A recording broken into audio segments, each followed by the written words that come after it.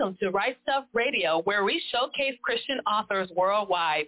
Each week, join me for a new author and a great new book to add to your library.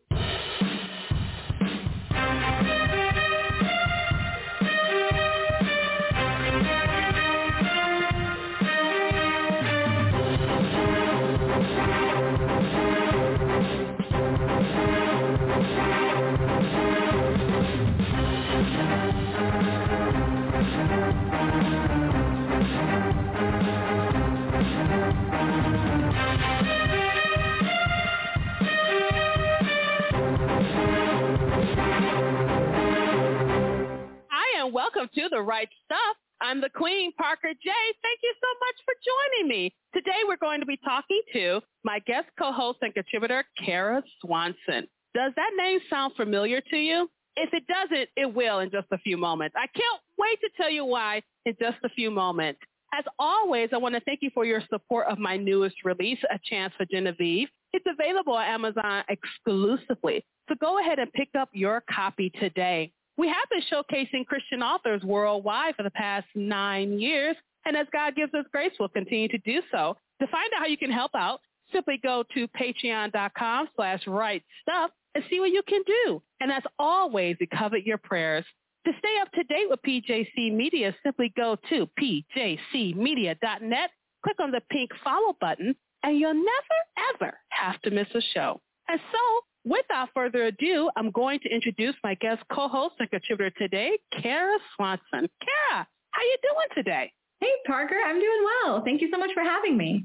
And thank you so much for taking time out of your busy schedule to be here with me today. As I always say to every guest we have on the show, I don't take it lightly, so thank you so much for being here. And there's so much to tell our listeners. I don't know where to start at, but there's so much to tell them. But before I do that, I always want to peel back the veil of who you are as a person. And for our listeners out there, I have seen Kara's name floating around on Facebook for some time.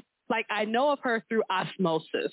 And now we have a chance to sit down, look at each other, and talk to each other and get to know one another. And at the end of this episode, you're going to be running to Amazon to see what all the fuss is about. I guarantee it. So, Kara, go ahead. Tell us a little bit about yourself. Awesome. Thank you, Parker. Well, my name is Kara Swanson. As she said, I actually recently got married in June. So in a non-professional sense, my full name is Kara Swanson Matsumoto now, but I go by Kara Swanson as my author name. Let's see. I have been writing since I was a wee bib, since I was a young teen, and I actually was first published at 17 and then later again at 21. The first book that I published is one that we do not speak of. It was what we like to call the first novel that allowed one to dip one's toe, and now one does not even let it register on Amazon anymore because one learns a lot when one is 17. But it was an amazing opportunity to grow and learn, and I have always been a pretty tenacious kid. And so I just jumped in with both feet, kind of figured things out as I went, and then jumped forward a couple of years. Once I'd had that initial project published through a small press, I started trying to find ways to grow in my craft. As a young person, I started working, I think at one point I was working like 8 part-time jobs in the industry just to try and figure out how to afford edits, how to get to writers' conferences, like learning everything I could. And so I hustled my way through just a lot of different areas of just learning and growth, attended writers' conferences, all kinds of different things. Ended up releasing a indie published novella myself when I was 21, which was a really amazing opportunity for me to learn a lot of behind the scenes of marketing, writing, publishing, just being able to understand that whole process. I also was diagnosed with a chronic illness around that same time. And so part of the reason why I did the novella myself was because I realized that I didn't have some of the energy levels that I would have wanted to do something more like college. And so I realized, okay, I need to teach myself how to publish. I need to teach myself these skills. There isn't necessarily even a college degree for this. So how can I learn what I need to know? And so I was able to learn a lot through the indie publishing process, through working in kind of any capacity in the publishing industry that I could, and eventually was able to sign with an agent and ended up signing a multi-book deal with Enclave Publishing a couple of years later and have a Peter Pan retelling duology, full-length novels that the first one came out in 2020. The second one came out in 2021. They're doing quite well, by the absolute grace of God. And I actually just signed another 2-book deal with Enclave for another duology because I can't stop writing duologies. And yeah, that is kind of a general overview of my experience. Oh, another interesting piece about me and some of why I've been writing some of the genres that I have is that I was actually the daughter of missionaries. I spent 16 years overseas in the jungles of Papua New Guinea, an island above Australia, as the daughter of missionaries. And so growing up in an environment like that and then coming back to the U.S. when I was a teen, there was a lot that I could relate with in fantasy projects that had this element of just a very fish out of water character. And so when I started developing a Peter Pan novel, I realized, oh, I can do this. Like, I know how to write a character who has grown up in an island and has all these different experiences and all this unique adventures that other people may not be able to relate to. And so I've been able to bring a lot of just the perspective of growing up in a different environment with a different culture and learning from all of those different perspectives, being able to take that and weave a lot of it into my fiction writing. I think authors who have a lot of experience can really help a reader to connect better with the character. And I think this is important because one of the critiques of modern storytelling is that people are simply trying to retell the same stories over and over again, using the same elements, to switching them up in the story. Whereas in your story that we're going to talk about today, book 1 of duology for the Peter Pan retelling, Peter, obviously, is a fish out of water. And there's a certain scenes in there where he's trying to do what he used to do and can't. And he's not in the place where he's comfortable. And he wants to get back there. But there's a lot of things going on with the book that we can't tell you because there will be like major spoilers. And all of my listeners know I am spoiler sensitive. I do not like to be spoiled. Actually, Kara, when I went into your book, I didn't even read the blurb. I didn't see anything. I just wanted to read it blind. And those are the best ways to kind of get involved into the story because you don't know what's going on remotely. I didn't even know it was a Peter Pan retelling until I started looking at it. Oh, okay. So this is Peter Pan. So that's how I go into it. Now, you mentioned about the fact that you had a chronic illness. And I know when people are ill, sometimes that does delay the writing process. But I think just you saying that even though you have this chronic illness, the Lord can still use you to tell stories. How much is that a part of your background in helping other authors? Yeah, no, absolutely. I think it's actually been tremendously influential, and I am a better writer, and I was able to be significantly more strategic in my approach because of having a chronic illness, because I had to be. So because of having an illness where I had really tremendous fatigue, especially in those early years when I would have been potentially doing something like college, I did not have the energy a lot of times to even go for like a 20-minute walk. My body was it was just shutting down on me. And so I started to realize, okay, if I have goals, I have to be really strategic because I only have so much energy. I only have so much mental energy in a day. So how am I going to utilize that? What is the best way for me to really to strategize how to approach something? And so it has made me extremely aware of my own processes. Like I know my own writing process really well at this point because I've had to really learn it. And I know what I'm capable of doing. I know how to set up a launch far enough in advance that if I don't have as much time, I'm able to work through some of those things. It really pushed me to make sure that I was utilizing every opportunity I was given, that I was making the most of every writer's conference, every interaction with someone, every edit letter that I received. And so I think having a chronic illness pushed me to be extremely intentional. And that has been a hallmark of my career that has really served me well. It's not always the easiest way to go about something, but it, I think, has been really helpful. And it has been a big part of why I've been able to then turn around and teach other young writers because of seeing, okay, there are ways to do this. There are ways to be strategic and intentional. And even if your life circumstance, even if you have a chronic illness, even if, there are other things that are making this difficult, it is still manageable. And if anything, your experience, your pain, the things that you are fighting through, those are all story fodder, and they give you a voice and they give you a perspective and they give you almost like a rawness that not every writer has, and I think is something that is hard won, but incredibly important when it comes to writing. And to me, when someone has actually experienced or, gone through some of the battles they're writing about in a project, you can tell. And it just brings that story to life and it connects you to it so much more deeply. And so one of my passions is being able to be strategic, learning how to navigate and balance those things, and also then turning around and being able to encourage and support others in doing that, and learning to give grace to yourself, but also learning that it's okay that there are seasons and that not everything needs to come easily. all at once, but that there is value and there is beauty in needing to take your time on things and needing to be intentional. Well, the Lord created the cosmos and the earth in 7 days. So he took his time too. And that brings me to the next question I want to ask you, because you say you help other authors and you have a business that you run. Tell us a little bit about it. Thank you. Yeah. So about 5 years ago, wow, has it been that long? Maybe 4. So I've been involved in various different businesses, working with young writers. I've done a lot of coaching. I've been published for years and years now, and had just really seen a need for young people that had kind of started where I did, that were tenacious, that had things to say, stories to tell, but didn't really have a clear idea of how to get from point A to point B, especially young writers who potentially have a chronic illness or just life that makes it more difficult.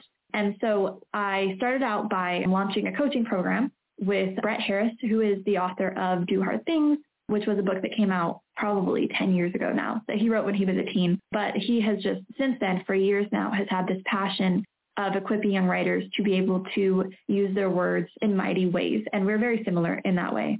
And so what started out as a high-level coaching program for young writers, quickly we realized, not only do these young writers need hands-on feedback, but there are specific ways to reach these goals. Like there are strategies. And my experience and my journey is living proof of that. And so we ended up building a college alternative program called the Author Conservatory. That is a 3-year program, and we teach simultaneously writing skills and how to publish, how to prepare to be published, how to have a story that is publication worthy, all of those skills, while we also simultaneously teach entrepreneurship. Because it is really difficult, as I'm sure you know, to make any money off of your books. Royalties can be much more tricky than they seem. And so what we found is that the skills that you learn as an author to market yourself also apply to really anything else that you do. And if we can teach entrepreneurship, we can actually help these young people have sustainable careers in the long term. And so we ended up launching a school essentially that is all online. It's accessible to anyone. We have students all over the world. And it is a 3-year program where we basically teach them how to not only write great stories, but also live them, how to pace themselves, how to strategize, how to reach an audience, and then how to market themselves and their writing, and also a pop-up business that they build. So essentially we created a program that kind of encapsulates what I learned through my journey and really what I would have wanted and what I would have looked for and what would have been the best fit for me. And we've just found that there are so many young writers who are in either a similar place, not necessarily chronic illness-wise, but just, they have the drive, they have the perspective, but they don't know how to reach these goals. And the other thing that I think is unique about the conservatory is that it's extremely coaching focused. We maintain kind of that purpose as we built it out. And so students receive probably the equivalent, I would say, of 10 rounds of developmental edits on their project, because they come every single week to a call with trained editors and, best-selling authors, award-winning authors. And we just teach them everything, and they get feedback and they get community, and they are able to just grow in tremendous ways. So that's what I get to do as my day job, and I love it. I get to work with students and teach and just see them grow and encourage them and support them and all of those kinds of things. So I've been able to take my experience and the aspects and the seasons of life that were points really discouraging, and the necessity that having an illness meant needing to be strategic and intentional, and then taking those strategies and actually helping apply them to other young people to watch them succeed significantly, even more so than I have. Like the things these young people are doing is incredible. And it's an honor truly to be able to get to work with them. Now, for our dear listeners here, she's saying these young people as if she isn't one of them. So I just want to let you guys know she's very fresh-faced, bright-eyed and bushy-tailed. I know she said she gets tired due to her chronic illness, but if you can see what I see, she's 17. I know she's telling us that she's older than 17, but she looks 17, gang. So I'm just letting you guys know. I love that you use this difficult time in your life that others would have used as a barrier to not be a writer, to not fulfill that dream. And instead of using it as a barrier, you use it as a jumping off part to not only do your own writing, but to help others. And we're going to have you back to go more in depth into the Authors Conservatory. So I can't wait. And I know our listeners will probably be interested too. I can't wait to have that show with you and Brett, if he doesn't mind, to come on board with us as well. So I'm looking forward to that. And now I know there's some really good news to share with our listeners here. Now, we're going to be getting into the first book of this duology called Heirs of Neverland. The first book we're going to be talking about is Dust, but something really great happened with the second book in this duology. Tell them all about it. So yeah, I feel like I can't share about this without sharing like my actual reaction to it. You have to share your reaction. You have to. So Dust specifically finaled for the Christie Awards last year, which the Christies, for those who maybe aren't aware, really basically is kind of like the Oscars for the Christian publishing world. Like it's kind of a big deal. And Dust finaled. And to me, out of the two books, Dust felt like the most, like to me, that felt like the one that the Christies would be drawn to. Shadow is a lot darker, a lot grittier. There's just aspects of it that I was like, this might be a little bit much. Like, we'll see. And Shadow, honestly, pulled from a lot of very genuine, raw places for me. And I think that, to be just completely honest, I was insecure about it. I wasn't sure that people were going to connect. I honestly didn't know if they were going to like it, if they were going to understand what I was trying to do with it. I have been a lot more uncertain of Shadow than I was of Dust, which is fascinating. Because then Shadow finaled this year for the Christie, and I was like, that is amazing. It's finaled. There's no way ever that it's going to win. And like, I literally there was no chance in my mind. I was like, there's so many other books. Like this one, it just feels so raw. It feels like it's almost like to me, like, I don't know. And so I had a friend over, and she writes historical fiction, and she had finaled 5 times. She had never won. And we both were like, you know what? We're just going to we're going to sip a little bit of wine. We're going to watch the awards from a distance. We're going to cheer for all of our friends, and we're just going to lose together and be happy about it and just enjoy our dinner. And so we sit down and we were live streaming it, and my category was up first, which last year I believe that YA was toward the end. So I was not ready at all. And I'm like, oh, wait, it's me. And so they announced the books, and then they read the first line, and it's my first line. And I was like, no way. No way. I literally looked at my husband and I was like, that must be someone else's line. They must have written the same thing. There's no way. I was in absolute shock. And he's like, you won? And I was like, I what? And so, yes, I was pretty shocked. And I think not only was it just amazing and surreal and just the most massive honor, but it also really felt like a confirmation from the Lord of calm down, Kara. This thing that came straight from your heart, that felt raw, that felt a little bit I don't know, it was so me. I was like, I don't feel like this is as polished, this doesn't feel as easy, right? But I think that it really was just this moment of the Lord specifically being like, okay, calm down. This was good. This was important. You put it out there. You put out your heart. And it's maybe not as hard for other people to see your heart as sometimes you think it is. And it challenged my own insecurity in a really interesting way. And it just was this huge encouragement of you've got this. And I think, as Parker said, I'm on the younger side. And it's easy for me to kind of look around and see all these giants, right, that I have spent a lot of time admiring and just have done these amazing things and be like, but this book and my heart and my experience and, my raw emotions, who's going to actually connect with that? And it has been just an absolute encouragement and humbling, hugely humbling to be like, no, these words that he's given me, they do have purpose. And this book that I did not think was going to maybe connect, that felt very personal, right, and very specific to me, realizing no, this is something that is more universal. And there are those that relate and those that connect. And there's just something really beautiful about that. And so I think that not only was it an honor to win the award, but it definitely felt like a moment for me specifically of just this reminder that we're not alone. That the things that maybe we are nervous about sharing, the things that are harder to put on the page, those sometimes are actually the most important. And those are the ones that connect more broadly than we could even imagine. One of the things that is significant about this Christie Awards is that it was trending on Twitter. And our listeners need to understand the significance of that. It is. I mean, the Christian fiction world is very small comparatively. And there tends to be a very specific perception of what kinds of books are Christian fiction. And some of that is warranted. And, there's a variety, and everyone tends to come to Christian fiction needing something different. And one of the things that I find really interesting about this space is that I write in a more mainstream market kind of way. My books in no way are extremely explicit in some of the themes.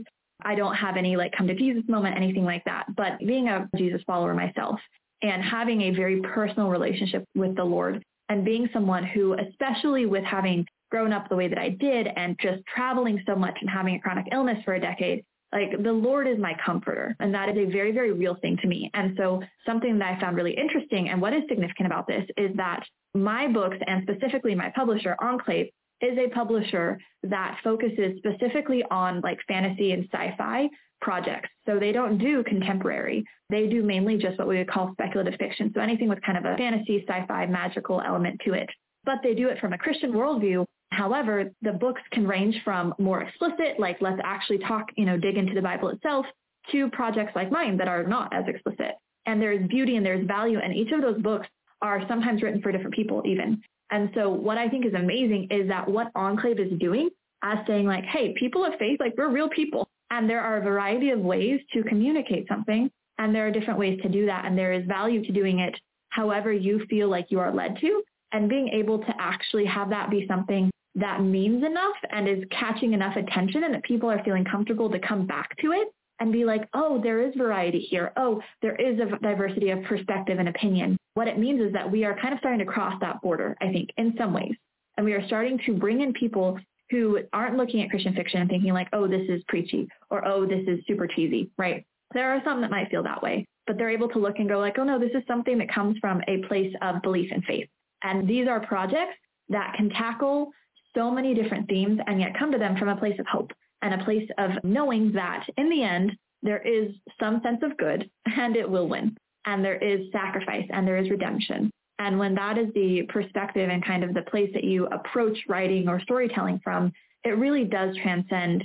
Yeah, it transcends audiences and it transcends people. So I think what's impressive about it trending is just that it shows that we've reached past kind of where we were before. And people are beginning to see like, oh, there's value here in a way that maybe goes beyond just stereotypes. One thing, too, is that Enclave is becoming a competitor with some of the bigger gatekeepers of Christian fiction, like Tyndale, Thomas Nelson, some of the other big names. And it shows you that other Christian readers are also looking for different things to read. And especially now, speculative fiction is now part of a bigger fandom than it used to be. I like how Enclave is positioning itself to let people know that this ain't your mama's. It's not just Lord of the Rings either. It's a diverse selection of Christian fiction meant to reach people it needs to reach. Because I believe Steve Lobb, who is head of Enclave, I believe he has a particular mission in mind to let people know that Christian fiction and Christ in general is king of all. And in our fiction, we can do it in so many different ways. We don't have to have just Amish fiction because for a long time, that was Christian fiction. I'm excited to see this change in Christian fiction, that more people are open to more things. But you do get your critics. And that's something that you have to be mindful of because there are some people who are with the old guard of doing things. And so we talked a lot about the behind the scenes of your book, Dust. Now we have to talk about it.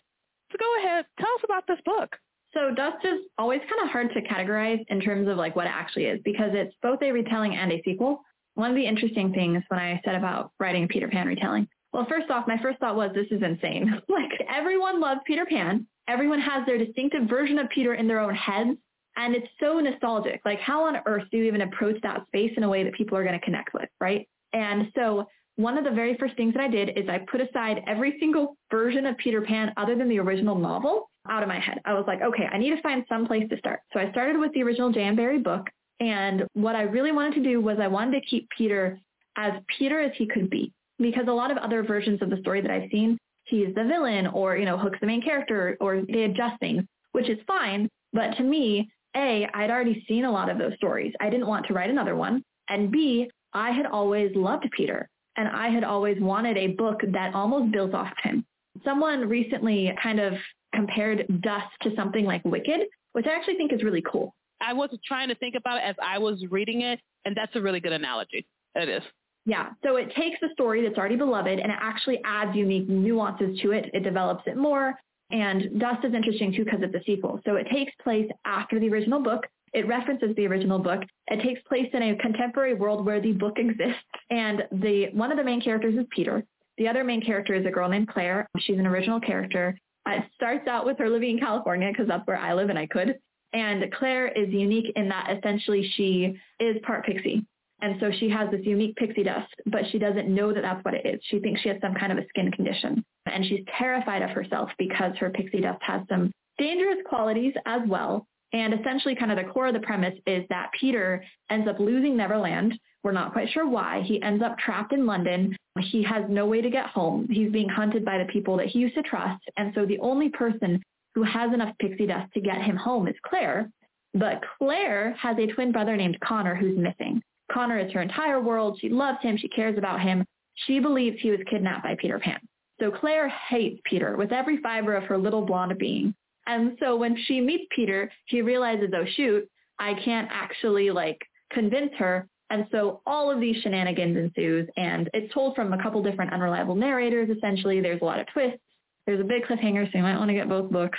But yeah, there's just a lot of different interesting nuances. And so I was able to take the original story, build off of it. I was able to basically ask, what would happen if Peter had to actually grow? Not grow up completely, but what if he was forced to grow and actually take responsibility for some of his own behavior, some of the things that have happened, and how could we actually see him change as a character while still feeling like the original Peter, while still having that playfulness and the sarcasm and just everything that we love about him. And so I was able to really, I think, maintain a lot of the qualities that make him such a beloved character while also letting him actually grow. But growth is important, and that, to me, with Peter Pan has always been the problem. And there are benefits to growing up that we don't have as children.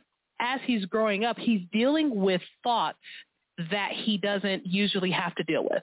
And I thought about that. I said, when you get older, you're able to see the world differently. As a child, it's not just a big adventure. Lots of things are happening to Peter. One thing I liked about his character as we continue to develop him was that by making him closer to the Never Boy, it reflects us because we're still children on the inside. Oh, I just love that you described him as the Never Boy. My brain's like, novella. You can take it. I just want a copy of it when you finish. But I say Never Boy because he's not quite a man, but he's not quite a boy either. So he's like the Never Boy. Claire's character represents dealing with something, dealing with pain, dealing with even dark thoughts. And I'm glad you did not shy away from that at all. And she's dealing with real pain, like her brother is missing. She was responsible for someone that she was close to getting hurt herself. So I'm glad that you introduced these elements to Claire because she's the perfect foil to Peter. He wants to not take responsibility. That's all she's had to do is take responsibility. And in the beginning of the book, you have a quote that says, by C.S. Lewis, one day you'll be old enough to believe in fairy tales again. And I thought how apt that epigraph was for this whole book. So what are your next projects? Yeah, it's so funny. My publisher was like, if you tell anybody what the title is of your next book, I will hunt you down. Okay, so don't tell us. I'll tell you the title, obviously. So I signed for another 2-book series. I really enjoy duologies, and I think that I tend to have ideas that feel a little bit more concise, I guess. And so I could stretch it out to a trilogy, or I could keep tight. And so I do like having the 2 books. So this one is a fantasy series. It's not a retelling, although there are shades of Sleeping Beauty in there. And the most that I can say is that it is centered around phoenixes. The main character is a phoenix girl, and it essentially takes place on a planet that used to be tropical and volcanic, but the planet itself is covered in an ice age because their sun is dying and the sun is connected to the world building with the phoenixes. And so the main character is born into a world that is basically covered in ice because of her people, but she doesn't understand why or how it works. And it has a very strong mental health angle, very similar to Dust in the sense of it being a strong mental health angle, but a different one that I'm tackling. But this one specifically deals a lot with kind of a family dynamic and the idea of sacrifice, really. That is kind of the core of this. It's the idea of what is sacrifice? What is healthy sacrifice? Is there such a thing as unhealthy sacrifice? And what do we actually owe to the people around us? And what do we specifically owe to those who maybe are actually not healthy people themselves? Do we owe to stay in an unhealthy or even an abusive situation in order to try and sacrifice for that person? Or what does sacrificial love truly mean? And so there's just a lot of those kinds of themes that I'm able to dig into, especially with the context of it being a story centered around phoenixes.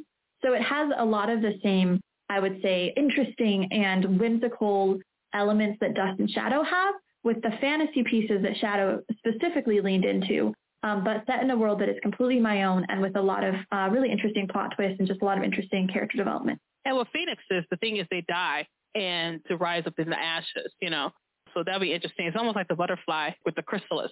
So lots of things going on there. I can't wait to check that out. We'll be talking to you in 2023, later on in 2023, about that book when you're finished with it. Book 1 comes out in 2024, but toward the end of 2023. I need to give myself more time, girl. I just got married. Really enjoy your marriage, really. I assure you. That's more important. But no, I'm looking forward to that because I like the idea of using fantasy elements to talk about bigger topics without beating you over the head with it. And so I like stuff like that. And things like that make me think I'm very much intrigued by. So you can tell that there's going to be more coming from Kara Swanson. So I'm very excited to be part of the journey. And as she gets them out, we'll have her on the show. And I can't wait to know more about it. Now, Kara, in the few moments we have left, this show is always about encouraging authors whom God has given the gift to write, to pick up the pen and do so. And so in the few moments we have left, to go ahead and encourage our authors out there today. My goodness, there's so much to say. I think my biggest encouragement to you out there would just be to not give up, but also not compare yourself. It's easy to look around and be like, that person's doing it faster, or they're doing it better, or it's easier for them, or they have been given everything, right? Everybody's journey is going to look different. That's okay. And it has to be okay, because if we all look the same, we would tell the exact same story and it would be redundant. And so it is okay for you to need to take your own time. It is okay for you to need to take time to grow as a person. We have to live a good life to tell a good story. So do not shy away from living a good life. Do not shy away from taking good care of yourself and your heart as you are doing this, as you're writing, because the best stories are the ones that feel more intimate, that feel more personal, but those also can be the hardest.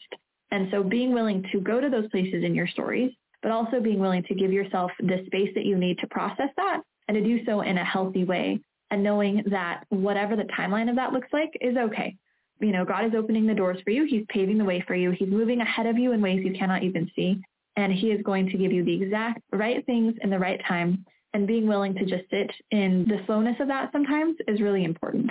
And learning how to sit in the slowness of it while still pushing through and building that endurance, those are skills that are going to provide for you and be important for the rest of your career. So don't rush it, but also learn how to dig your heels in and just keep going even when it's hard. I can't think of a better way to end our show today, Kara. I have enjoyed talking to you today and really getting to know you, getting to know your story. So glad to share in your accomplishments, and I cannot wait to have you back and have you back real soon. Awesome. Thank you so much, Parker. Have a great rest of your day. And we were talking today to Kara Swanson. She is the author of the book Dust, which is book 1 of the Heirs of Neverland duology. Shadow, the second book in the series, won the Christie Award in the young adult category, which is a really big deal. And it lets us know that people are reading your stories. If you're a Christian author or author who is Christian, people are reading your stories. One thing that she said in her encouragement is that you can't look at other people and assume that you're going to be like that person. Everyone else's journey to this thing is different. It's going to look different. If we all had the same journey, we'd all tell the same story, and it'd be redundant. Who wants to keep looking at that? I want to encourage you out there. If God has given you the gift to write, what are you doing with it? Go ahead, pick up the pen, and write stuff. Thank you so much for joining me for this edition of The Right Stuff. I'm the Queen, Parker J., and you have a wonderful, absolutely glorious, blessed day.